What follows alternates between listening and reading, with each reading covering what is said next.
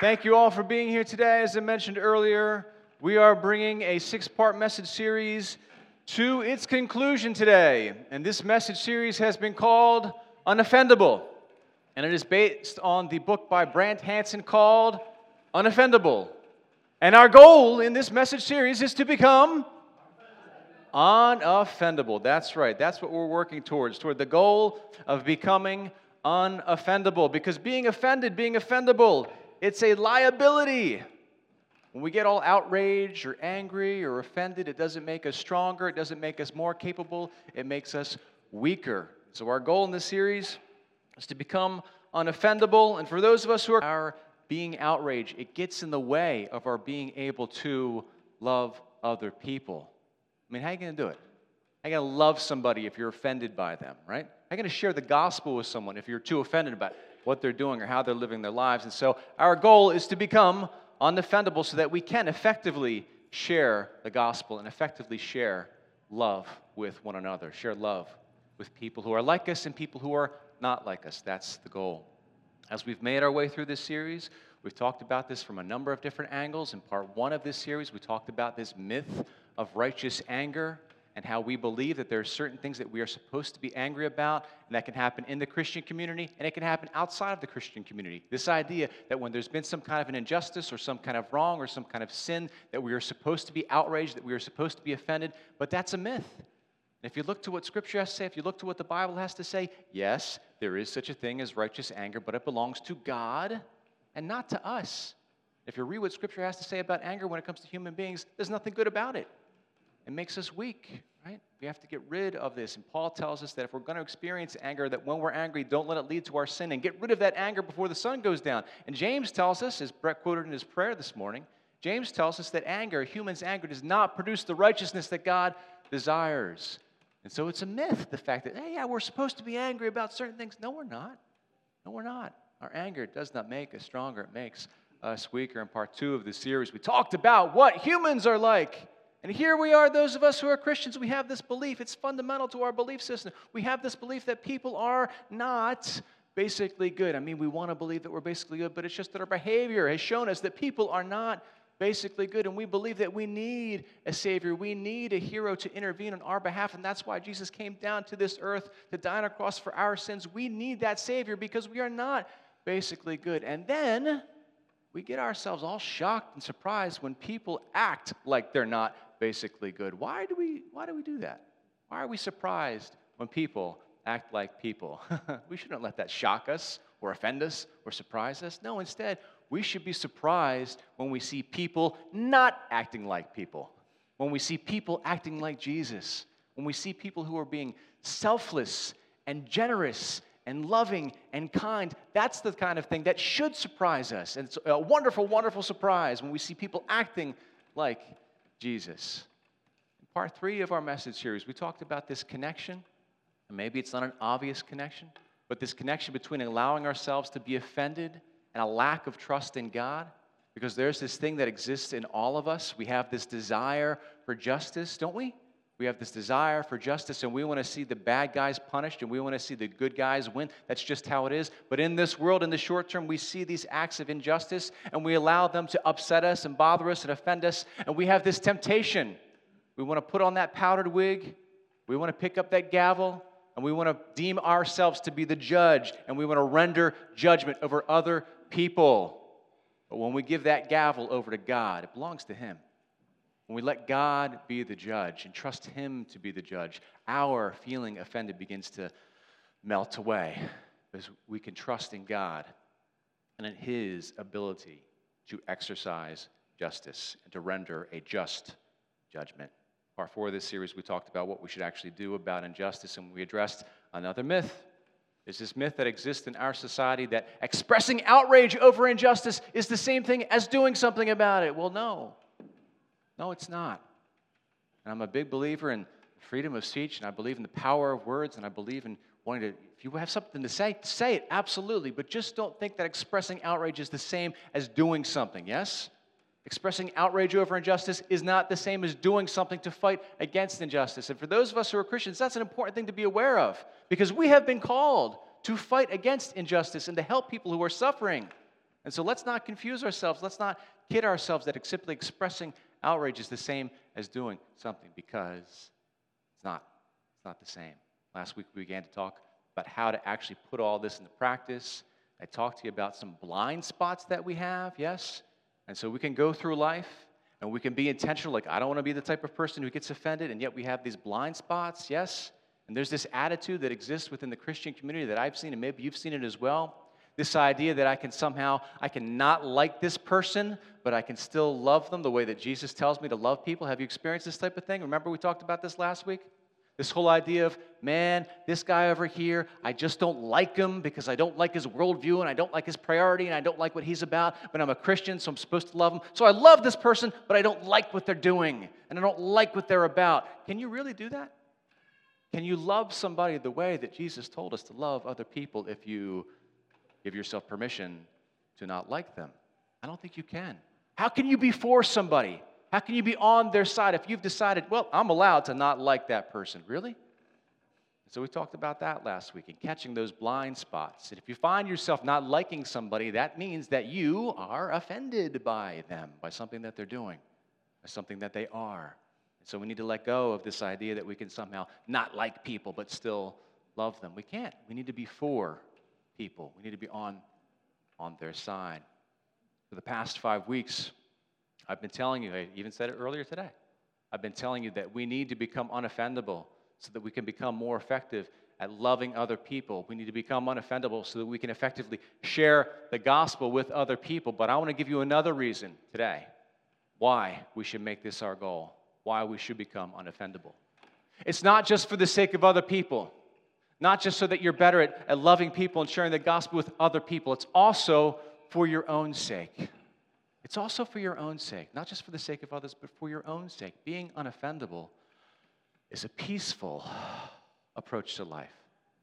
It's a better way, a peaceful way. Don't you want to live a peaceful life? Yes? If I surveyed all the people in the world and say, do you want a peaceful life or a lack of peace in your life? Which would you prefer? We'd all want a peaceful way of life. And so letting go of anger, letting go of offense. Yes, it makes us more capable to help other people, but it's just good for ourselves.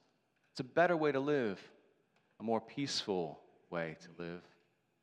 Last week I mentioned to you that as we've been going through this Unoffendable message series, I've become more aware of just how big this issue is in my heart and in life in general. Just how often we're tempted to get offended over things, and how often I face this test of, am I going to let this bother me? Am I going to let this offend me?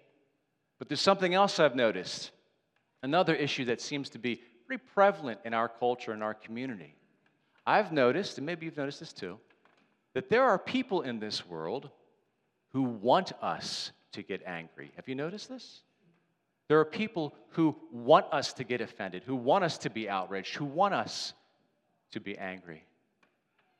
Many years ago, at my last church, I was there and I was the pastor of our children's ministry, and we had a young woman. She was single and she was volunteering. She was working in children's ministry and doing a wonderful job.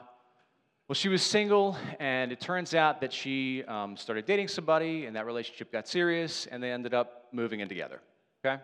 And so she kept this very quiet, kept it to herself, but there was a couple in the church that found out about this, and they requested a meeting with me. And so that's always fun, by the way, when someone requests a meeting with me, and they're not going to tell me what it's about. I'm like, oh, great. So I'll try not to guess. I'll try not to worry about it. So we sit down. We're in the kind of the lounge area of the church, and we sat down. And they said, you know, this woman, she's volunteering and she's doing a great job, but we know what's going on in her personal life, and she's made a decision to live with her boyfriend, and we don't know what's happening behind closed doors, but if they're living together, they're probably sleeping together, and so we just wanted to bring this to your attention because we wanted to make sure you were aware of this. Okay. And so I'm told this information, and this is the type of thing you deal with when you're a pastor, the type of thing you deal with when you're in leadership.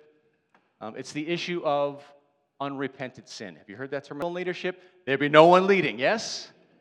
But there is this issue of unrepented sin when someone knows what they're doing is wrong and they just keep doing it, right?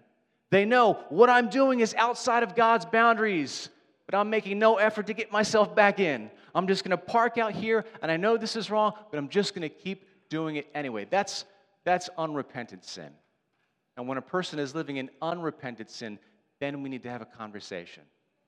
That's not somebody that really should be leading other people. That's somebody who should be really focusing inward and receiving help for themselves. Do you understand what I'm saying? Right? And so I hear this information, and listen, I don't find this shocking when I'm told, because people have been living together since forever, and people have been having sex outside of wedlock for forever. So I don't find this shocking. You know, as far as sins goes, it's probably the most common sin of all time, yes? And so I hear this information. I'm not offended by it. I'm a little bit saddened by it. I have this sense of dread because I know I'm going to have a difficult conversation now. But this just so happens to be one of those issues that does not trigger offense in me, because it is so common and we see it all the time.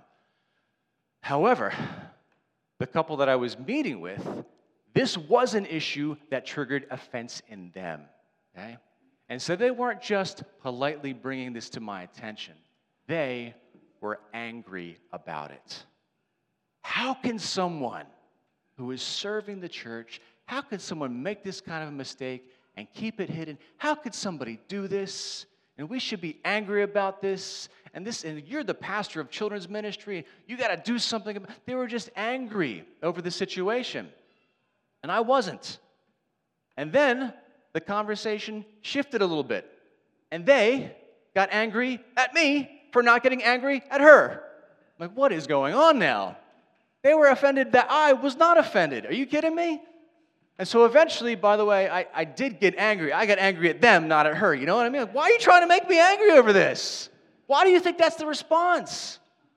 But that's the type of thing that does exist in the Christian community. And just to give you the full story there, I did speak with that woman, and we had a tough conversation, and there were tears in that conversation, and she temporarily stepped down, and she got back, and she repented, and that was great. It worked out great, yes? But that couple, they still ended up leaving the church.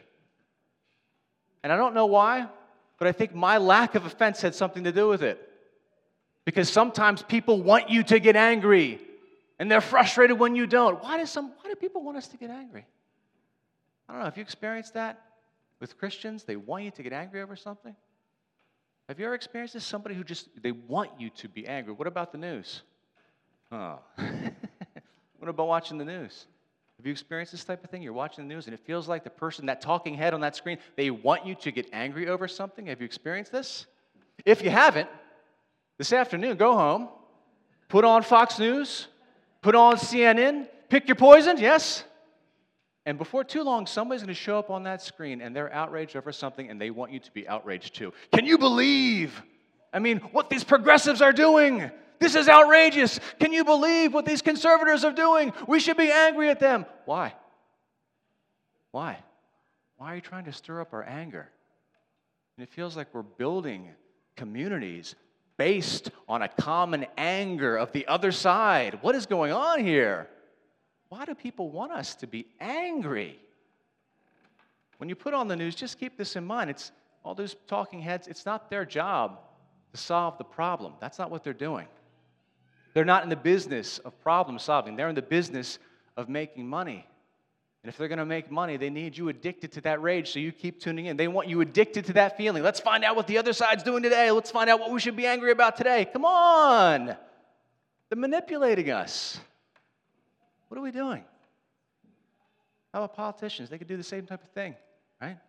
Let's all get angry at the other side. Can you believe it's outrageous what the other side is doing? No, it's outrageous what that side is doing. Why do you want us to be angry? Why do you want us to be angry?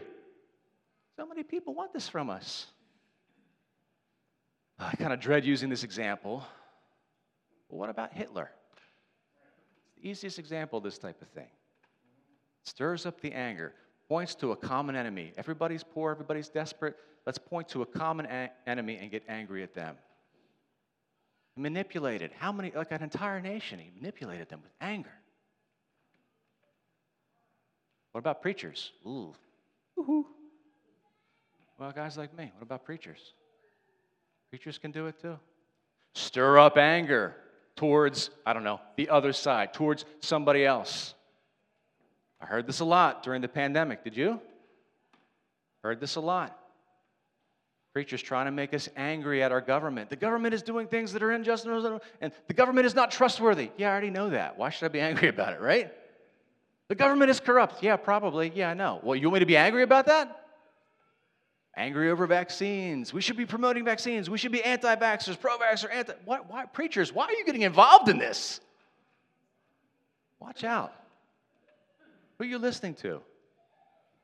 I think it's a great idea, by the way, Christians, if you're listening to voices that are not just your own pastors, that's great, but who are you listening to? Are they trying to make you angry? If somebody's trying to make you angry, you have to ask yourself the question, why? Why are you trying to make me angry? Are they manipulating you? Brant Hansen, in the video series that goes along with the book, he says, I don't exist to be manipulated. Like, you know what? Neither do I. Do you? Do you exist to be manipulated? Do you want to be manipulated? No. Watch out. Watch out for those people that want us to get angry. Our anger doesn't make us more effective, it makes us less effective. Anger doesn't make us better people, it makes us worse. And our being angry isn't good for others, and it isn't good for us. And you have to consider, for those of us who are Christians, you have to consider what's the kind of life that Jesus wants for us. Does he want that angry life? Does he want that outraged life? Does he want that discontent life? And we talked about this in part 3. Jesus says, take my yoke upon you. Take my teachings upon you. I'm going to give you rest. My burden is light. He wants us to live in peace.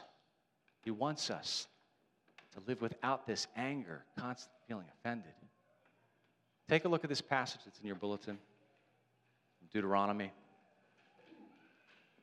Give you a little context here, okay? So this is the Old Testament, and God has he's just formed a nation, okay? So the Israelites, now they're officially a nation, and they are a true theocracy, and so God has given them their laws. God is their law-making body. God is their final judge. God is their king. And so God has given the Israelites laws to live within, laws that just govern over all elements of life.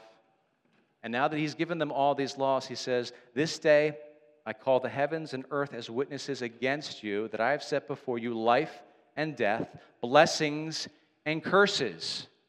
And if you read the book of Deuteronomy, that's exactly what God has done. He said, if you do life the way I'm telling you to do life, you will be blessed. If you live within the boundaries that I am giving you, it is for your own benefit because God cares about what's best for the individual and the collective. And God says, do things my way and you win. You will be blessed. Ignore my boundaries, ignore my way, and you will be cursed. The choice is yours. Now choose life. So choose life that you and your children may live. Now this is the Old Testament. This is before Jesus. And the boundaries and the laws, the commands that God gave to the Israelites, they're not the same as the commands that God gives us modern-day Christians. Those of us who are Christians, we have boundaries to live within. And there's some overlap, but they're different. But the same principle applies today. Jesus has told us how to live. He's told us how to be. He's told us how to treat one another. But the choice is ours. We choose to live within his boundaries and experience the blessings and the benefit of living within his boundaries, or will we choose to put ourselves outside of God's boundaries and experience the detriment of living outside the boundaries of God? God has been the same, Old Testament, New. He wants what's best for us. He does not want us to live this offended, angry, outraged life. Does not want that for us. Watch out. Watch out for people that want you to get angry. Watch out for those people. Ask yourself the question, why? Why does that person? Why do you want me to get angry? Are you trying to rob me of the life that God wants for me? Why are you trying to manipulate me? Why do you want me to be angry? Sometimes people are just trying to share their outrage with you, right? Just so they have a buddy in it. Sometimes they're trying to manipulate. So ask yourself the question, if you find someone that's trying to get you angry, why are you trying to make me angry? You need to watch out for this because you are in process of becoming. You are becoming something. Every day you're growing into somebody. Did you ever meet a grumpy old person? Have you ever met a grumpy old person in your life? Don't be polite, be real. Have you ever met a grumpy old person? You're being polite. You know, what's that movie, Grumpy Old Men? That was a good movie. I like that, right? I like that movie, Grumpy Old Men, but I don't want to become a grumpy old man, yeah? Have you seen this? I mean, there's people, just angry, curmudgeon. How did you get that way, yes? How does a grumpy old man become a grumpy old man? It's not like they live a peaceful life and they're just forgiving and they're kind and they're unoffended, then one day, oh, now I'm grumpy. That doesn't happen, right? No. It's a series of opportunities, a series of choices. Yes? We have to stop this. We are in the process of becoming. I'm going to tell you this much. I watched this happen, okay? So I had one grandparent that chose the unoffended lifestyle, yes? And chose not to get. I watched this grandparent, as this person got older, become more peaceful, more kind, more compassionate. And I had another grandparent that went the other way, okay? So I've seen it both in my family. And I know what path I want to take. I want to take the unoffendable path. I want to become more patient when I'm older, not less. I want to become less offendable when I'm older, not more. How about you? Am I alone in this? No? So let's choose to become unoffendable so we don't become grumpy old people, yeah? Here's the other thing. As we're bringing this series to a close, as I'm attempting to land this plane here, I want to encourage you. We've talked about this several times throughout the series. I want to encourage you to focus on taking the plank out of your own eye, okay? Talked about this several times. Let me try to give you some context. Let me try to give you some examples of the kind of thing I'm talking about. This comes up so many times in casual conversation. It comes up so many times in counseling sessions where somebody will come to me and they'll tell me about this other person. And what this other person is doing, I mean, Pastor, you should know about this. What this other person is doing, it's just so annoying. So I need to change this other person. I need to change this other person because what they're doing is annoying. And this person over here, I mean, what they're doing, it just bothers me so much. This person needs to change. I need to change this person so they stop bothering me. And this person is offending me. I've got to change this person. I've got to focus my energy on this person so they stop offending me. No. That gets annoyed by that type of thing. You see what I'm saying? This is what it looks like to take the plank out of your own eye. And this person over here, they're just bothering me. They do this thing and it's wrong and it's bothering me. So I need to change me. Not that person. I need to change me so that I'm not bothered by that type of behavior. And this person over here that offends me, I need to change me so that I am no longer offended by that type of behavior. You see what I'm saying? This is it. And I think the key to this whole thing, and maybe you've picked up on this, but the key to living this peaceful, unoffendable life, it's found in forgiveness. Perpetually practicing forgiveness. It's the key to living the unoffendable life. And perhaps it's the key to Christianity, is perpetually practicing forgiveness. Theologian N.T. Wright describes the church as a community of people practicing forgiveness. What a simple explanation of what it means to be the church. A community of people practicing forgiveness. This is who Christ has called and created us to be. And as one local church, as Hope Community Church, we are becoming something. So let's become a people who have given up that so-called right to be offended.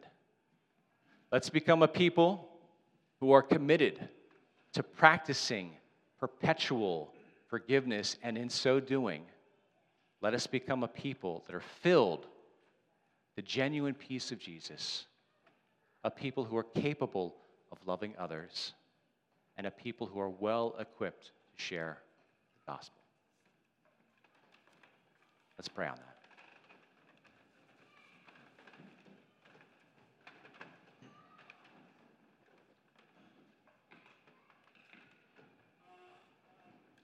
Jesus, I believe there's a reason that so many times you gave us the same teaching, the same command to love other people, to love one another, to love our neighbors, to love our enemies. You just taught us that so many times, all throughout the Gospels. And I believe you taught us this way of life because it's best. It's what's best for us. It's what's best for other people. And yet this approach to life, it's counterintuitive.